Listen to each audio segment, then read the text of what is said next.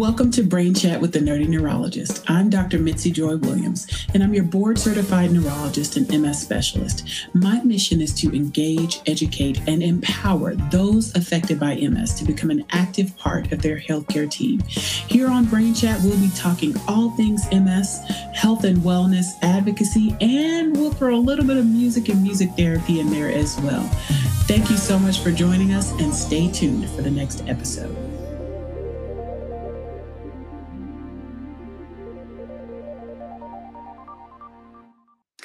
All right, friends, welcome to Brain Chat. It's Dr. Mitzi, your board-certified neurologist and MS specialist, and I am so excited to share another Monday night with you guys talking about multiple sclerosis. And tonight we have a very, very exciting conversation. We are talking about comorbidity. So I'm really excited about the guest that I have tonight, and I know that you guys are really going to enjoy this conversation.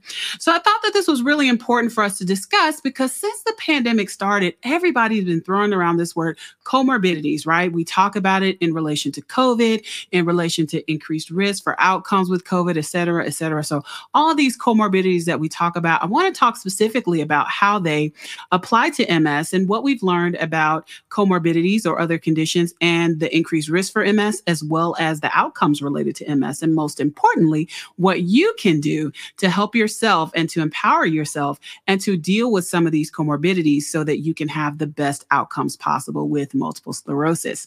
All right, so I'm going to start by introducing our special guest. All right, so I'm going to start with Dr. Ellen Mowry. She's a professor of neurology and epidemiology at Johns Hopkins. She did her internship neurology residency at University of Pennsylvania and a fellowship in MS, as well as a master's degree in clinical research at the University of California, San Francisco. Her research focuses on environmental factors that influence the risk and prognosis or outcome of multiple sclerosis, as well as improving outcome measures for use in the clinic and in clinical trials. So this is right on time. She is a principal investigator of several trials, including one related to vitamin D, as well as cognitive impairment, and also traditional versus early aggressive therapy in multiple sclerosis. She is the co-director of the Johns Hopkins MS Precision Medicine Center of Excellence. So we're very, very excited to have her on. I'm going to bring her up in just a moment. And we have Dr. Fatima Cody Stanford, who is a longtime friend of mine, as well as one of my sorority sisters, my line sister. So we go way, way back. And so Dr. Stanford practices and teaches at Mass General or in Harvard Medical School and is one of the first fellowship-trained obesity medicine physicians in the world. So she is an expert to talk about obesity specifically, which is a comorbidity that is related to multiple sclerosis.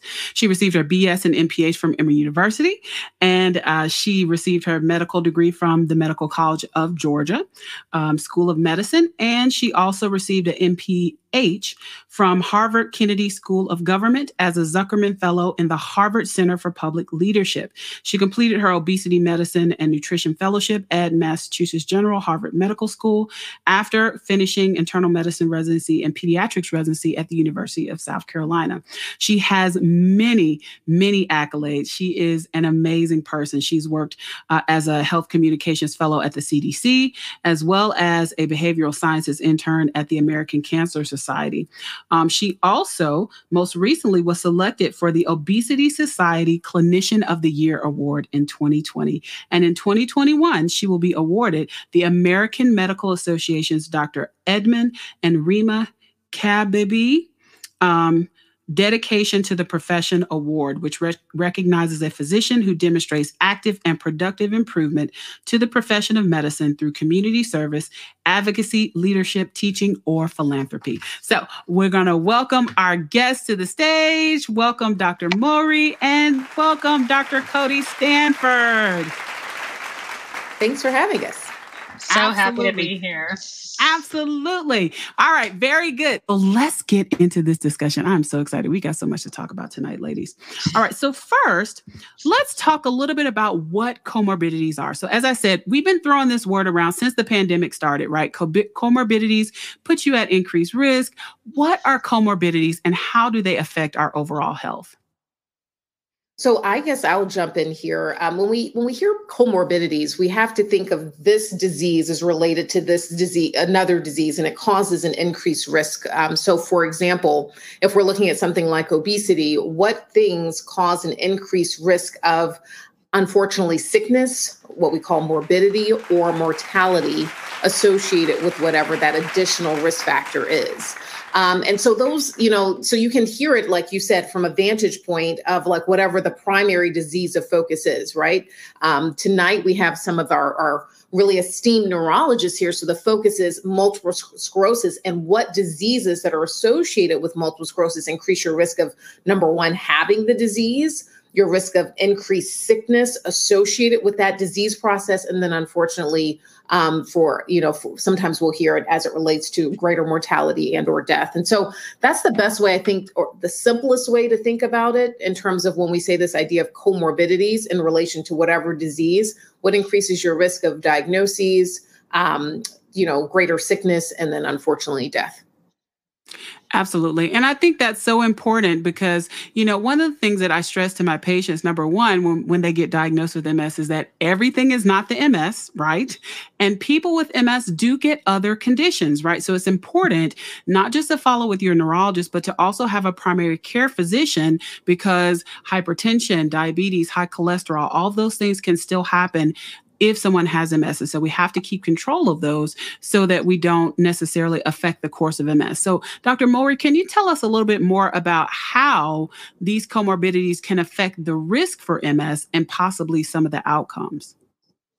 Definitely. I think some of these comorbidities still require quite a bit of study for people with MS, but there's been a long recognition for MS that, especially looking at risk, it's not all about your genetics. So people ask, am I going to pass this on to my child because I have an MS diagnosis? And I remind them if they had an identical twin, so they shared all of their genes with another person, that person's risk of developing MS in their lifetime would only be about 30%. So there are a lot of other things that contribute to whether or not a person gets MS in their life, which is why it's sort of important to think about what are those other factors that aren't related necessarily directly to one's genetics. And there have been a few things that are considered comorbidities that might be related to increased risk of developing MS. And overall, we think about cigarette smoking as relevant, possibly vitamin D status, although I think the jury's still out on that and whether that risk is actually the same in all populations. And then finally, obesity has emerged as a potentially important comorbidity that may influence the risk of developing multiple sclerosis. Yeah, so I think that's so important because one of the first things that people always ask, when they come in the office, when they're diagnosed, what can I do to help myself? Are there things that I can do to improve my health? The converse of that is sometimes people also ask, what did I do wrong to get MS? And although these are risk factors, as you said, it's very complex, right? So genetics plays a part, environment plays a part, these comorbidities play a part. So you can't necessarily say just because you smoke cigarettes, you got MS, or because you are overweight, you got MS, but certainly taking care of our overall health can not only decrease the risk for MS, but also improve our outcomes. So let's talk a little bit more detail about a couple of these comorbidities, and then we'll talk separately about obesity and we'll kind of pause there. But let's talk a little bit about, let's start with vitamin D, right? Vitamin D is one of those hot topics. One conference we go to, vitamin D is everything. The next conference we go to, vitamin D is not important. This conference, it's this. So just tell us a little bit, especially since you're, the primary investigator for a trial related to MS and vitamin D. Tell us a little bit about our understanding of vitamin D and what we should be doing, to maintain our vitamin D levels or how they affect MS overall. Yeah, I think vitamin D is a hot topic, and it's one of the first things I enjoyed studying in people with MS.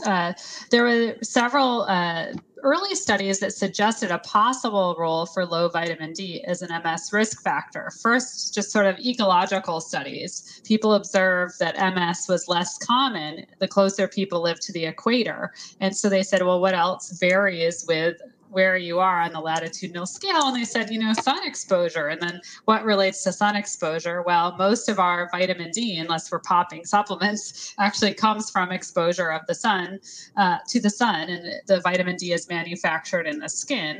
And that's where the vitamin D story sort of got started in MS. And there are a number of studies looking at this and saying, people with MS, have lower vitamin D levels than people without MS. But then people said, well, folks with MS don't really like the sun. It makes them feel hot and tired. And so maybe it's just because they have MS and you're measuring it too late. And then there were some studies that tried to capture blood samples from people before they developed MS and did show, even 5 years prior to the first onset of symptoms of MS, vitamin D levels were a bit lower in those who did go on to develop MS compared to people who never did. It's really important to point out, I think, that still could be like a reverse causation. We know that people with MS have a long period of time before they have classic neurological symptoms where stuff is feeling a little off and there can be a lag in diagnosis. And it still could be that avoidance of sun is something that comes kind of early in that prodromal phase. Also of interest, I think, is that more recent data have looked at more representative populations than those early studies did. The early studies really only included white individuals living with multiple sclerosis and where they found this association. And it's relevant because, of course, skin pigment actually prevents some of the UV from actually getting into the skin and converting the pre-vitamin D in the skin down the pathway towards making vitamin D. And there are two really seminal studies that demonstrated that in Black or African-American individuals and people who identify as Hispanic or Latinx, that link between low vitamin D level and subsequent MS risk may not be as strong. And it calls kind of into question the whole bit of science. And maybe there's something about sun exposure, or maybe it was just this sort of false association that, I think that there's still a lot of work to be done there, but it definitely calls into recognition the importance also of studying it in a much more representative and rigorous population. Absolutely. And then there are also questions, are we checking the right test when we're checking vitamin D, right? So in other populations, should we be checking another subset of vitamin D? I think there's a lot of work that needs to be done in that space. But certainly, kind of the rule of thumb for many of us in the space and many of us in medicine in general is if it's low, we replace it, but we don't have enough information to say that everybody should just take vitamin D. I think this has also been a hot topic during COVID because a lot of people have been taking vitamin D supplementation during COVID as well, because there were some, anecdotal reports that it may help outcomes as well. Is there anything you want to add about vitamin D in the general population? Yeah, absolutely. I think, vitamin D won't hurt you, so having adequate vitamin D is not a bad thing. So if you happen to be on supplements and are confused about whether or not, it will or will not help you with regards to X disease, because this has been studied, I think, widely with a lot of diseases. We're talking about MS, obesity. We do know that patients with obesity do on average have significantly lower vitamin Ds, and the factors there, in addition to what was pointed out by Dr. Mowry, is, when you're looking at adipose or fat tissue, you can imagine that it's harder to get through the skin if you have more mass, right? But there's other reasons that we, posit as to why vitamin D deficiency is more prevalent in those that have excess weight. And so, the thing is, it won't hurt you. Are we going to get into a situation of people having, excessive vitamin D levels? That is not something that we typically see. So, I would say, to err on the side of caution, and since it has been proven beneficial in some disease statuses with really, definitive confirmatory evidence, then, why not just make sure that we're supplemented appropriately? Absolutely. And I think I may have met one patient in my whole career who had a normal vitamin D that was not on supplementation. I mean, they may have been from California, like a surfer or something like that. But literally, I have never met a person with a normal vitamin D level who was not taking supplementation. And I had a couple that were overdosing where it was like off the charts, like they couldn't measure it. So we had to back down. So we get a little bit of that more with B12 than vitamin D, but still, so just make sure if you're taking supplementation that you're following up with your physician to have them check your levels to make sure that whatever you're doing is adequate and make sure that you're not you're not getting too much. So excellent discussion about vitamin D. I know that's a hot topic. What about smoking? So let's talk about smoking, right? So interestingly enough, when I was in med school, the rule of thumb was if you had any test question that had a risk factor on it, if smoking was on there, if you marked it 9 times out of 10, you'd be correct, right? As a risk factor for many, many diseases. And we often associate it with lung disease, right? But there are studies that suggest that smoking, nicotine specifically, because now I get lots of questions about smoking other things besides cigarettes, right? But nicotine specifically can potentially increase the risk for MS and also speed the transition from relapsing MS to secondary progressive MS. Can you tell us a little bit more about that, Dr. Mulry? Yeah, definitely. I agree. That is the one thing that, you're always like, oh, I know one thing I can make advice about. Absolutely. Right. But you're absolutely right. It has been linked not only with the risk of MS, but also having more frequent relapses and a greater risk of long-term problems from MS. And, I think there are probably many factors by which smoking may play a role. It likely increases inflammation just in general in the body. And so that can, of course, increase the risk of relapses and new white spots and things like that. But my suspicion also is that one mechanism in folks with MS that it creates long-term problems is by creating a metabolic dysfunction over time, small strokes in the brain, other things that may not even be that specific to MS. But if you have MS and it's done some damage to the brain, and of course, as we get older, we also have our brains sort of shrinking a little bit with time. And then you start adding in the smoking, which increases the risk of big and small little strokes over the brain. All these things can kind of compound and accelerate the clinical effects of the damage that's going on in the brain. There was that really interesting study from Sweden, I think several years ago, that looked at like how people get their nicotine. In Sweden, they use a lot of snuff also, like oral snuff.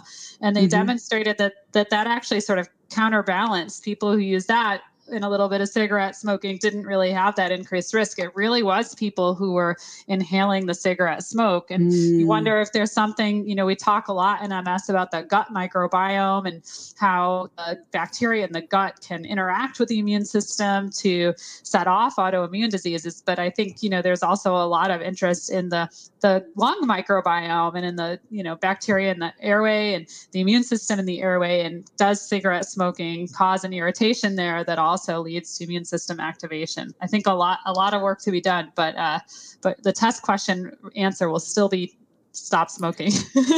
Absolutely. And I think it's something very important to counsel our patients about. I think I also counsel people, especially with smoking and obesity, with what's the word that I want to use, with some humility, because it's not as easy as it seems, right? We're in the middle of a pandemic. People are dealing with many, many stressors. People maybe who had given up certain habits may have picked them back up. And so, I think it's important for us to counsel people, to give them the information, but certainly to give them also a little bit of grace, because everybody's having some difficulty, especially with, the stress from COVID and those COVID pounds. So let's switch gears and let's park a little bit on obesity. All right. Absolutely. So Dr. Stanford, tell us kind of what is some of the most current knowledge and understanding about, obesity as a disease, right? Not as you just can't stop eating cupcakes. Right. Tell us a little bit about it and a little bit about the work that you do. Absolutely. First of all, I think you brought up a great question, is that you framed it exactly the way I would want you to, is to recognize that obesity is an actual disease. It's not just aesthetically how we appear, or if we can wear the bikini we want to wear because we're coming out of COVID and we want to finally get to the beach. That has nothing to do with obesity. So obesity is a disease that's actually regulated by the brain. So if we were to slice my brain straight down the middle and get to that part that you see kind of in the middle of my head and just go straight back to there, there's a part of the brain called the hypothalamus. And the hypothalamus is getting signals from different parts of our body, our fat tissue, which we call adipose tissue, our large intestine, our small intestine, our pancreas, and our stomach. And it sends signals back to our brain to tell us not only how much to eat, it also tells it how much to store. So notice nowhere in there did I say anything about willpower. That is literally how your brain signals to tell your body to be in a certain area. Now, does this mean that like I don't pay attention to one's diet or physical activity? No, but a lot of those are even influenced by how the brain signals. My desire to be active, my desire to be inactive, that can be largely influenced by these signaling pathways. And when patients tend to struggle with excess weight, they're typically signaling down a pathway of the brain. And you guys don't have to remember this, I do, but it's called the Goody-related peptide pathway, which causes lower formation of something we call BDNF, which is brain-derived neurotrophic factor. If you have low levels of that, you phenotypically, meaning how you look, expresses that you have excess weight. Whereas people that are lean have high levels of it, and they can go and eat a box of donuts, i.e. my husband, and then still be 160 pounds and 6 feet tall. He wish he were here listening to me because he would look at me with a frown on his face, but he's not here. So if he doesn't go back, aerobics helps also. The aerobics you guys do helps also. Yeah. So I have been to an aerobics class with you and your husband, and it is very intense. Like I had to take several breaks in the back and sit down. You guys are very intense on the workout regimen. We are intense. And that's really good. So that activity piece, right, is great for weight maintenance. But unfortunately, the messaging that we as docs often serve to patients is, oh, go exercise to lose weight. That's really the wrong message to be selling, because on average, most people don't lose a lot of weight from activity. They maintain their weight, which is also good. So even if you're at, let's say, 300 pounds, 300 is not 350. If we can maintain you here, it may not be where you want it to be, but what we can do to keep that from that weight gain. So you brought up an important question. You talked about weight gain and COVID. And so there was this big study that came out in the American Psychological Association about 2 to 3 weeks ago that said on average, US adults gained 29 pounds during the pandemic. That was average. Millennials actually average was like 41 pounds from the pandemic. And so you were like, gosh, and everybody, and then the whole thing that's been out in the news is like, oh my gosh, it's because people weren't moving. Okay, that was probably a contribution, but I think what you said earlier, Dr. Williams, was actually much more important. The stress associated with the pandemic led to deposition of adipose. Adipose, again, you guys remember adipose is a fancy word for fat. But when we have stress, we have an increase in inflammation in our body characterized by different inflammatory markers. And what that tells our brain to do is to store fat. Stress in our historical development, if we think about anthropology as we went from, non-human primates to primates and et cetera, stress usually meant that a famine was coming. Okay. And so our bodies went to go store to defend against the famine that was coming. The problem now is the famine doesn't come, right? So the famine is not there. We have food insecurity, which is another story we can talk about a little later. But the whole point is that the stress, this idea that during this pandemic, regardless of who you are, regardless of your race or ethnicity, your socioeconomic class, all of us underwent and still maybe are undergoing such significant stress that caused our body to want to hold on to more fat. And so is that your fault that the pandemic happened? I wouldn't say it is your fault. Is your fault that you have more stress associated with the pandemic? I would say no. I mean, this is something that no one has experienced during their lifetime that's listening tonight or will listen in the future. Our bodies went into storage mode. It went into storage mode. Maybe there was a less activity plus the stress. I mean, it was just a recipe for disaster. And so unfortunately, what we do know about obesity and COVID is that we talked about obesity being a chronic inflammatory condition. And we know that COVID is an acute inflammatory condition, and those don't play very well together in the playground. And so what we do know is the number one risk factor for death for people under the age of 60, so 60 and below, is obesity from COVID, 3 to 4 times as high as likelihood for those that don't have obesity. So a major risk factor and something that I pay very close attention to, obviously, as someone who exclusively cares for patients with obesity. Yeah. I mean, that's such good information. I mean, there's so much to unpack there. I mean, just, I know it's a lot. This transition. Yeah, I mean, but everything you said was good. It's just this transition of thinking about obesity as, a disease versus a lack of willpower. And it's so interesting that you said that, because I used to have all these conversations with friends, and I have one friend, let's say, who, maybe drank too much, and I'd be like, dude, just stop drinking, and then if I wanted to stop eating and lose weight, they're like, well, dude, just stop eating, right? But it's not that simple. It's very good for people to understand that there are signals, telling our brains to do certain things. And so, Dr. Mulry, talk a little bit about how obesity affects MS risk as well as potentially MS outcome. Yeah, and Dr. Cody Stanford, that was a really awesome synopsis, and I feel like I'm going to learn a lot from you as you keep talking. So, we started studying obesity in folks with MS and people who developed MS, and then later to look at it as an outcome predictor not that long ago, actually. And the first studies that I thought were really clever looked at people throughout their lifespan and how they gained weight and their weight changed over time, and saw that people who were obese, especially in sort of the late teen years, were those who seemed to carry the most extra risk of developing multiple sclerosis. Of course, for you and I, when we are already meeting people who've been diagnosed with MS, we want to know which of these factors that are associated with risk of the disease continue on as risk factors for outcomes. Is it something that continues to be worth chasing, or is it something that we say, well, unfortunately that happened, but we can move on and think about other stuff? And it does seem that obesity, at least when we study people over time, is linked with worse outcomes for people with MS. We looked at, for example, shrinkage of the brain over time and saw that people who were obese, particularly those who are very obese, were much more likely to have accelerated damage and shrinkage of their brain, which is one of the biggest long-term sort of markers of, you're going to have physical disabilities down the road from your multiple sclerosis. Lots of work done from Canada and elsewhere looking at what we call obesity-related illnesses, so diabetes and high blood pressure and illnesses like that, demonstrating people with MS who carry those extra diagnoses much more likely to become disabled by their MS over time. I still think we have a lot of work to do, though, to figure out, well, how's that operating? Is it like there's something specific about how those illnesses affect MS and then it accelerates MS, or are they just adding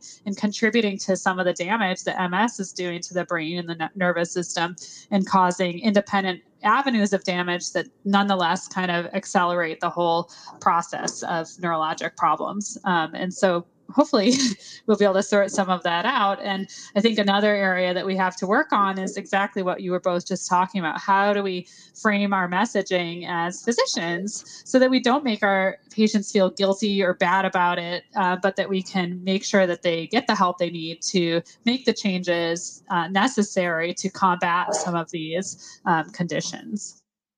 Yeah, and I think, what both of you said is so important. And I think the other piece that is missing is that sometimes, or that we haven't addressed yet, is that sometimes with these other comorbid conditions, it makes it more difficult to figure out what is the MS versus what is this other condition. I kind of describe it as this never-ending cycle, right? Someone may have some numbness in their leg. Is it diabetic neuropathy? Is it related to their MS? Is it a combination of both of these things? And so it can be very difficult sometimes, especially if people have had these conditions for a long time or the conditions are not well controlled. What can we, how do we figure out what part of it's the MS versus what part is related to these other conditions? And again, very, very important. And I stress to all of my patients that you do need to have a primary care physician, because you do need to have regular screenings. You do need to have somebody monitoring you and following you and helping to address these issues for your overall health. And so as we're kind of on the 30-minute mark here, I want to spend the next couple of minutes talking about what we can do, right? One of the things that's most important to me as a provider, and is one of the reasons why I started this podcast and why I do much of the education that I do, is because I want people to feel empowered. I want people to know what they can do to help themselves. Certainly MS is a condition where many people may feel hopeless.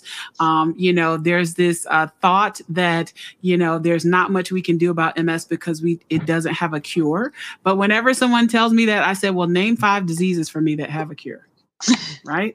We manage it, right? We manage it like we manage other conditions. We have a little bit more at stake because we're talking about your brain and your spine, but we manage it like we manage other things. So what are some tips that we can give people first, let's talk about it from a healthcare provider, because I know I have some colleagues here in the that are on the podcast. What can we say to our colleagues about how we approach the management of obesity and how we approach managing some of these risk factors to help people? And I'll start with you, Dr. Cody Stanford. Absolutely. So first of all, with obesity, we have to know that it's a disease. And unfortunately, we as doctors received minimal education about how to treat the most prevalent chronic disease. Right. I know, because I just published several papers, but I was trying to be nice.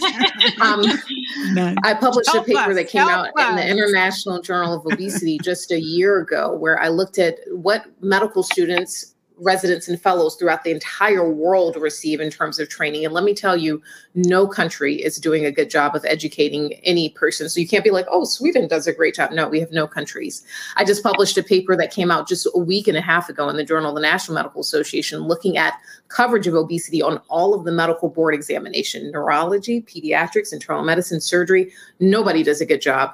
And so that means none of your doctors know anything about it. First of all, number one, this is disease.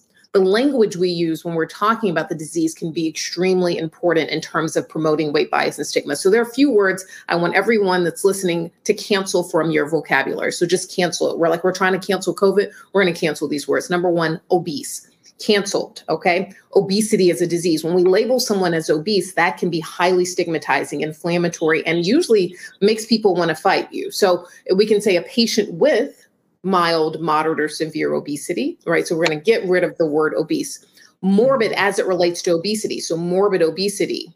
It's really interesting that we use morbid to define obesity, meaning greater sickness associated with obesity. But we don't do that with MS, morbid MS. We don't call it morbid MS or morbid COVID or morbid heart disease or morbid cancer. And so just the language that we use surrounding this disease is highly inflammatory, and it's built into how we even code as docs. You can go and search for morbid obesity, it's there. You can go look for obese, that's there. These things are so inflammatory and are based on our lack of knowledge. Like you said, the zero education that we receive as docs. So number one. Number two, just like you talked about MS being a chronic disease, we don't cure obesity. So I can send you to bariatric surgery and improve greatly your level of severe obesity. And maybe you come down to mild obesity. Maybe you don't have obesity anymore, but it doesn't just go away. Let me tell you, your brain remembers your set point. Okay. And so if your set point was 300 pounds before surgery, yes, we bring you, and let's say we bring you to 195 and you're feeling really good at that level. Let me tell you, it doesn't stay there. The brain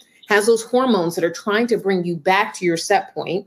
And so then that means you need chronic care, much like you don't leave your neurologist when you have MS. Don't leave your obesity medicine physician if that's who you're seeing, or if you have a primary care doctor or someone else that has special training in obesity that can help treat that chronic disease of obesity, then that's important. Now, let me tell you, and you guys know this, if a person comes in with untreated diabetes and I tell them to go home and just eat less and exercise and lose weight, I would lose my medical license.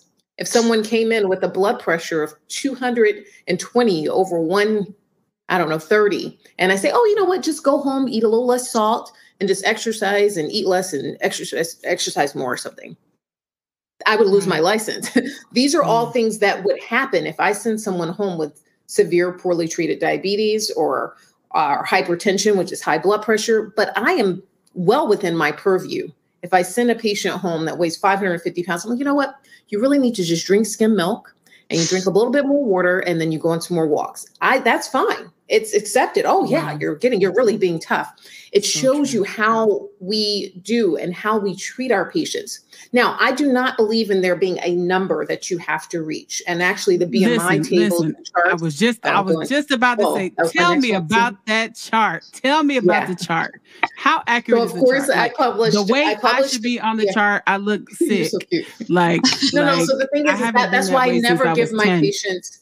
I never give my patients a target number, and any of them that happen to be listening, if you're listening, they will support this. They keep asking me, but what's the number? What's the number, Dr. Stanford? I'm like, I'm not going to give you a number. I've been seeing for 10 years. I'm not going to give you a number because every single person, you have to personalize it to them. Every single person has their ideal. And so we get you to your happiest, healthiest weight for you. not you next to your sister or to your brother or to your cousin, to you. Unless you have an identical twin, then we do want to get you guys close together. Okay. So the identical twins that are listening, because I know there's some of them out there because some of them told me they were coming. Yeah, we want to get you guys similar. Okay. But everybody else, right? Everybody else, it's all about getting it to you. So what that means is that we know that obesity is a disease. Treating it, seeing how you respond to whatever therapy, whether it's behavior or lifestyle modification, whether it's medication, endoscopic therapy, surgery, where does your body bring you to? And then we see what that is. And how do you look? How do you feel? How do your other risk factors seem?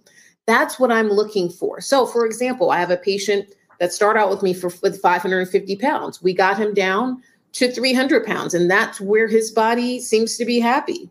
He's maintained that for the last 5 years. That's his happy, healthy place. And that's fine. So I don't go and judge, oh, he's 300 pounds. He didn't work hard enough. We got 250 pounds off of this guy and maintained it. That's his happy place. He feels comfortable. He's able to do everything he's able to do. His entire parameter of cholesterol and blood pressure, gorgeous, stunning. So that's his best place for him. So does that make sense? Hopefully I explained that. Yeah, so well. It really is very similar to MS. So I always say that my MS patients are like Kentucky Fried Chicken, right? Everybody's got their own secret recipe, right? And so when you find that secret recipe that worked for that person, you stick with it, right? If it ain't broke, don't fix it. That's so funny that you just can't. I don't know if that would work with my as we're talking about obesity, right? KFC, I like it. Maybe the naked one, right? Not the fried chicken with the naked strips. I think those are Popeyes, right? I think you get the I don't know. I got my chickens all mixed up, but you know what I mean. You know what I mean. But yeah, I think that this is so good, right? And this is so important because, as you said, we get very little training about nutrition. Like I think nutrition was like 2 weeks, right? So where do we send our patients?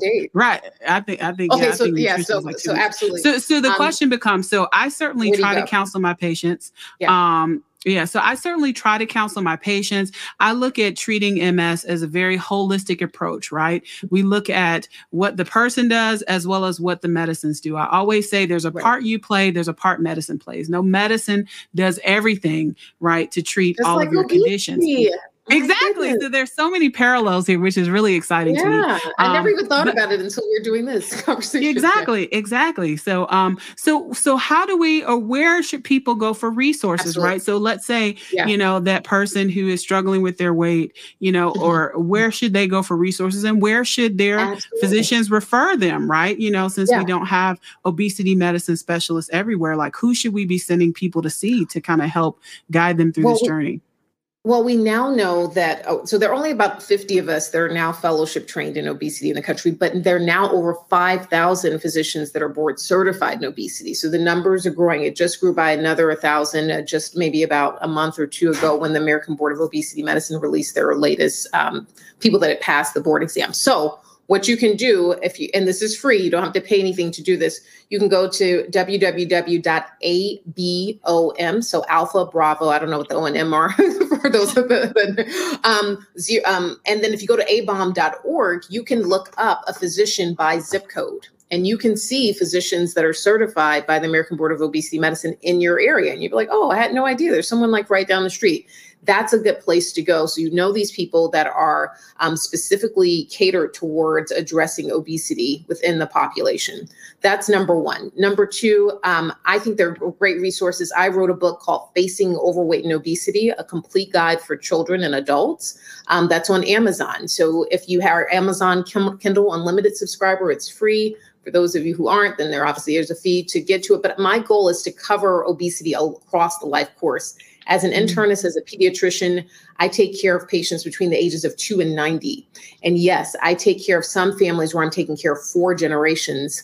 And what we may be doing for those different people along those generations, from child to parent to grandparent to great-grandparent, may be very different, but my messaging is the same. This is a disease. It's a highly heritable disease. We know that weight is more heritable than height, meaning that if parents have obesity, the likelihood their children will struggle. Whether or not you optimize what you're doing here once they're actually born and living beings is on the order of 55 to 85% likelihood of having the disease of obesity. That's even with you can be doing 20 hours of exercise. You can be, eating the only organic foods grown in your garden, all of these things.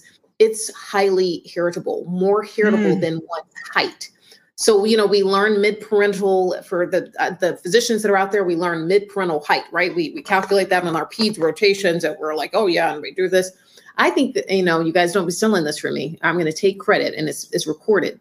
I think we need a mid-parental weight, right? Why can't we have a mid-parental weight? And so then we know, hey, what is the weight status of our kids? I need to come up with this quickly because I'm putting this out there. You do. But the whole point is, don't worry, I won't steal it. You won't steal it, but I know there's some people. I can't see you guys, but I feel like you're listening to it. But no, this is really important because we have to recognize how families play a role, and it's not to blame the parent. It's just to say, okay, we know this increases the risk.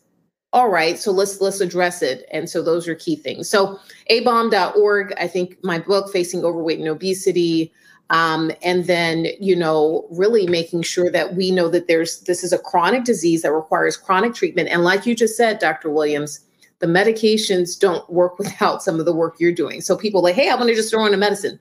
Okay, yeah, I'm happy to start a medicine, but there's never been a medicine that's been tested outside of making lifestyle modifications, right? So the medicines are complementary. They act on different parts of the brain. So getting back to how the similarities, we need to do a paper on that, you guys. We do. I know. On the right. Wheels are turning. But it acts on the brain, right? So if we know that these medications act on different parts of the brain to bring weight down, if you stop the medicine, what happens? Your weight returns, right? So the key thing is that if we use a medication, much like in MS, you don't just stop the medicine and be like, oh, there's no MS anymore. It just went away. No, that's not how that works. It's very similar to obesity. If the medicine works, because I know that you guys have a lot of trial and error for finding the right regimen for a patient. It's similar for us. I have to find the right drug regimen. And if it works, hey, let's hold. Now that may change over time. Something may happen and we may have to change and add or modify. That's fine. But that's exactly the way we approach it in obesity medicine. Awesome. So we've got a couple of questions in the chat. So man, this is so juicy. Like I could sit here and talk to you guys forever, but everybody, does have to go to bed at some point. So let's just take a couple of questions. Please feel free to drop your questions in the chat. I'm going to put the first one up on the screen. All righty. So this person said, eating yourself thin is a term often used, but with people who achieve this, people who have achieved this seem to end up unhealthy again. Why is this the case with a lot of people? Oh, Terry, I got you. This is metabolic adaptation. So remember, and so I'm going to just use it like this. I'm going to start using my dad trained me like I was a boy. So I'm just going to sound like I'm talking to guys, but this is what happens. Think of your body as like a gas tank. And let's say you're a patient or a person, everybody's a patient, you're a person that has always had more excess weight. Your gas tank is the size of like a tractor trailer. Now you may have some really little people and that's great. My husband, we're gonna put him in this category and his gas tank is the size of a Prius, right? So he has a Prius gas tank and then we have like a tractor trailer gas tank. Now he might try to like eat to gain weight. I mean, he doesn't do that, but let's say he tried to eat again. He's like finding that, but his gas tank won't go much higher. So his kind of brain keeps him in this small status. The same happens for obesity. So when you have a tractor trailer size gas tank, and you're like, oh, well, let me lose weight. And you go into some strict diet that's not sustainable over the life course. You drop weight acutely, but the brain is not fooled. It goes back to fill the tank. How does it do that? It knows that it's going to bring those hormones back to either cause you to eat, to store more. You may eat half of a donut and now you store all of that where the other person, doesn't have that issue. So it's going to do whatever it happens. So let's think about like The Biggest Loser. You guys remember that show that came on? Mm-hmm. And I always ask you guys, so we'll ask people like how much, and I'll ask Dr. Williams and Dr. Mowry here, what percentage of those patients on the Biggest Loser regained their weight? Just curious what you guys think. It's actually published in the literature by the NIH. 95. 96. You're so close. She got 96%. So let's talk about why that happens. On average, when they went into the show, their resting metabolic rate was about 3,000 calories, right? They all had severe obesity, 3,000 calories. They did strict, something that can't be maintained, 9 to 10 hours of exercise a day, severe caloric restriction. It brought them down, okay? It brought them down, but what did their resting metabolic rate, which is how much they burn at rest and activity? It went from 3,000, just burning that, to 800 calories. So if they eat 801 calories, Dr. Williams, what happens? They're going to store it. They're going to store it. They're going to gain weight. They're going to come back very quickly because the brain knows. The brain is like, what in the heck are you doing? 9 hours a day of working out? That's ridiculous. You can't maintain that forever, and you don't. And so the brain does what it wants to do. It brings it back. It fills the gas tank back up. So it wasn't their fault. Their brain remembered they were 300 pounds. They got to 190. And the brain's like, no, that's not where we're supposed to be. Let's work to get back up here. And then it comes back. Often it surpasses that. Right now, they're 305 or 310. And then you're like, well, how does that happen? Because the brain gets upset. It's mad at you. It's going to punish you. Weight cycling. When you lose weight and gain weight, you usually come to a point that's even higher than where you started. Because the brain is like, oh, no, you think you're smart. But I'm smarter because the brain is the smartest organ, right? And so here we go back to the brain. The brain is doing so that's what happens. It's unhealthy if it's not sustainable. So when patients come in, they're like, well, what diet should I go on? I'm like, none. Well, what do you mean? And I'm like, because I want you to do something that you can sustain. Forever. So it seems like that's the key, right? The key is something sustainable. So I've been sharing on Instagram my weight, my journey, since I had COVID. My husband and I were working to get healthy and walking and things like that before I got COVID. But it took me a very long time to build my exercise tolerance up, after I got sick. And so now we're walking like 2-3. Well, he walks 5 miles. I walk 2 miles, but yeah, but we were talking about that, the fact that, the exercise is what really maintains, but basically we want to do something that's sustainable, right?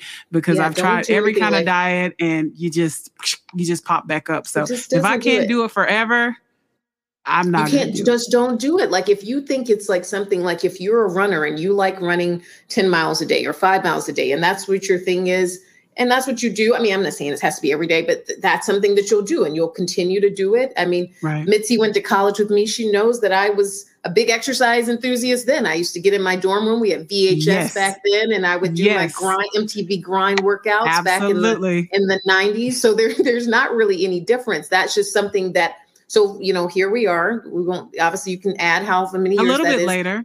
Just a little bit later, like 21 plus, right? Yeah. Just a couple years. We just graduated from college and it's sustained, but that's part of just like who I am. And so it feels comfortable to me. That's not everyone. And so I don't ever force my regimen on someone else because that's not where they are. I try to say like, well, what exercise do you like to do? Many say, oh, I don't like anything. I was like, okay, wait a minute. So do you like to walk? And they're like, oh, I kind of like walking. Okay, well then that's your thing. That's your go-to. Let's make that where you are. I don't need you to go and do the craziness that I do, which Mitzi's seen. That's not where we're not going to do that. That's not going to be sustained for you. You're going to maybe hurt yourself the first day and then you're out for another 6 months or a year. That's not the way we want this to go. Similarly, so I got to address surgery because I'll be remiss not to do this. And I promise there's a question about surgery and weight loss procedures too. Okay. Well, then I'll be quiet then. Okay. Well, then I don't know. I want to answer that. I'll wait for that.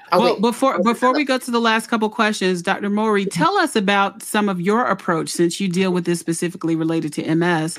Tell us about your approach in counseling your patients and, some of the things that you've seen that have been successful for your patients with MS.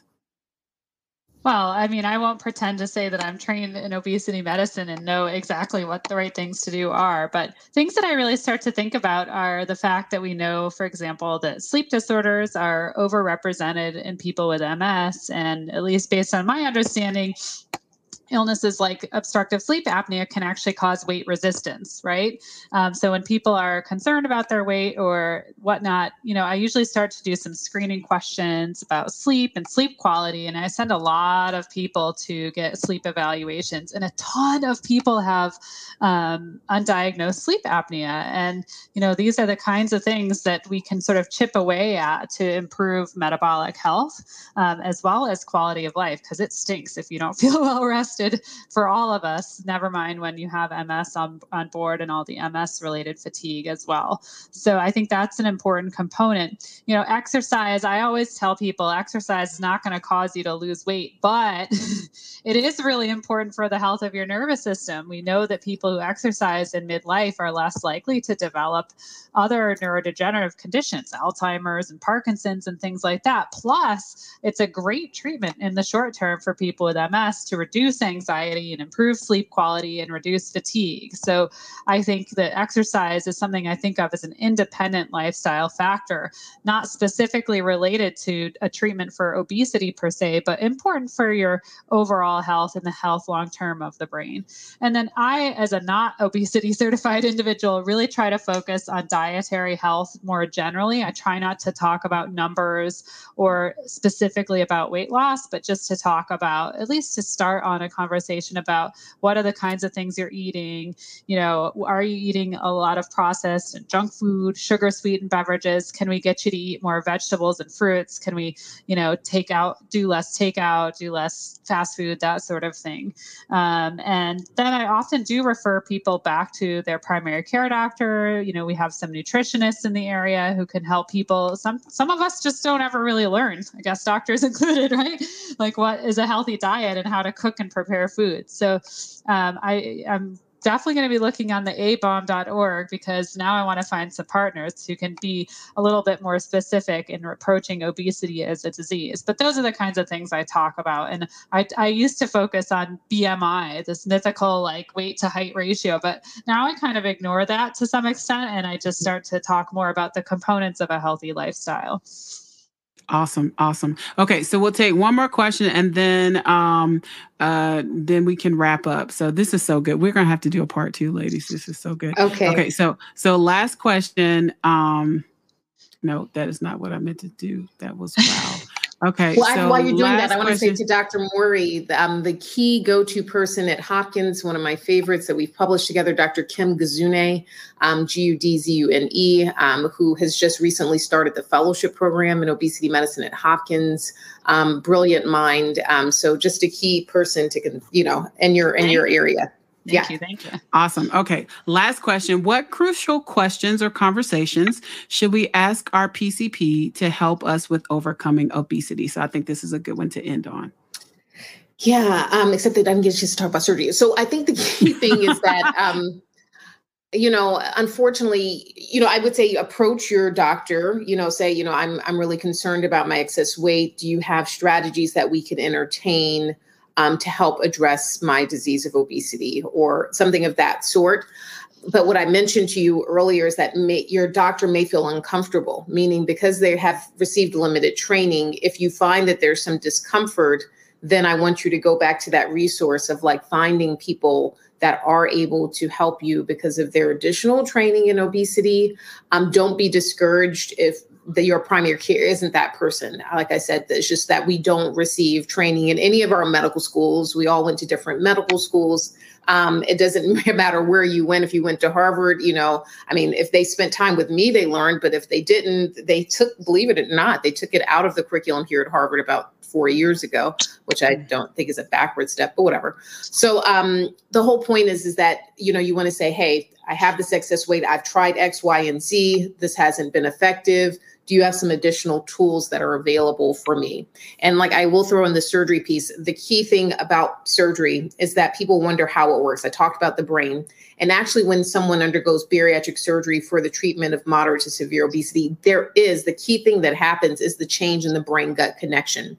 So for example, ghrelin, which is a hormone housed in the stomach, also in the hypothalamus, one of the parts that we take out or bypass, depending upon which surgery you have, is ghrelin, which tells us that we're hungry. Ghrelin tells us the more ghrelin you have on board, the hungrier you are. After surgery, we immediately change that pretty quickly. So that's one of the hormones that changes very quickly. There's several different hormones, and we could do a whole lecture. We don't have time for that. But the whole point is that it's the best tool that we have for the treatment of moderate to severe obesity because it immediately changes that brain-gut connection and brings your set point down here. But it's not a panacea, you guys. It doesn't solve obesity. It's a tool in the toolbox, And it may need to be supported with additional tools like medications or whatever once we get to that low point. So I just wanted to bring that into the perspective because I find particularly amongst Black women, which is the group that has the highest levels of obesity, that there's this reticence to consider surgery, not recognizing that it's the best tool for those that have that size of a problem. Mm-hmm. Okay, 2 more questions because these are really good. All right.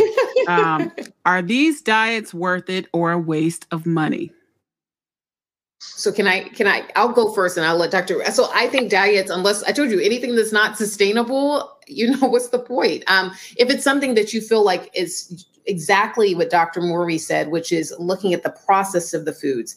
I want your foods to look like they look in nature, i.e., Kentucky Fried Chicken doesn't really look like anything in nature, right? Listen, let me tell you about intimidation. Going to a meeting and sitting and eating next to Dr. Cody Stanford, I was like, "Oh, should I get a cookie? Is she gonna talk about me? Everybody gets so Is she gonna be analyzing my plate? Oh my I promise I'm not doing it. I think everything in moderation. I don't like fried chicken, so I got some. Yes. But the key thing is process. The thing is that, the less processed, the better for your brain. But just because you have a completely clean diet does not mean, like I said, that you won't have obesity. Some people will still store more, and it's not your fault. That's even more, information to support that it's not your fault. Like that, for some reason, diet alone is just not an effective tool for you. And it's okay. That's very common. But the goal is less processed is better. Going on a diet that you're not planning on continuing for the next 20, 30, 40, 50 years, what's the point? That's my thing. Dr. Morey, I'll defer to you. I totally agree. I'm glad to hear that you believe in moderation, because I think sometimes, if we have a goal that's too lofty, even if it's something that we think we can reach, I don't know, making the change too fast makes it not doable. So I always try to aim for one little change at a time. And, it's not that you can never, if family pizza night is your thing, every once in a while, I'm like, go for it. But it shouldn't be the majority of your food. Maybe I'm right or wrong. I'm like, well, maybe try to aim towards like an 80% kind of thing where you're like mostly eating healthy food and mostly eating whole foods and things like that. I want to tag on to that point that she just made, which I thought was extremely important, which is, that's why I don't let patients tell me that they have their goal weight also. So when they tell me I want to lose 100 pounds, I totally ignore them, because what if they lose 64 pounds? No. If they set 100 as their goal, they're going to always feel like they failed. I would say 64 pounds is a substantial weight loss, right? But if they set 100 as their goal and they fall short of that, everything else is a failure. Mm-hmm. And so I don't let patients, they can do it in their own heads, but I tell them I'm going to tell you, I'm not listening, and I'll just do something like that because I don't know what their bodies are going to do. And I have to wait. Their bodies give me the answer, right? Like I have to listen to what is their body going to do. That gentleman that went from 550 to 300, let's say he said he wanted to be 245. And we lost 250 pounds. Is that a failure or is that success for him?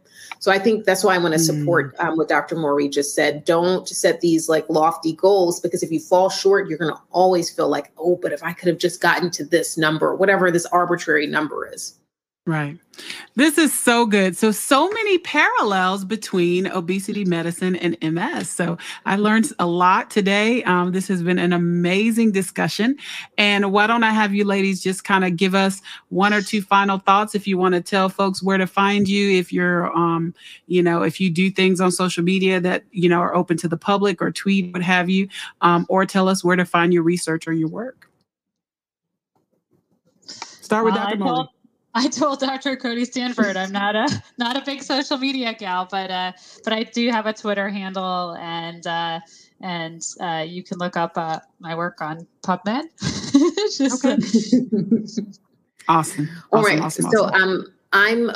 So the social media channels that I'm on: Instagram, Twitter, my favorite LinkedIn. You can find me at Ask Dr. Dr. Fatima, Fatima, which you see on your screen. I love to engage. I'm usually busy. I work 80 to 100 hours a week, so don't be offended if you don't hear from me. It's usually because I'm working.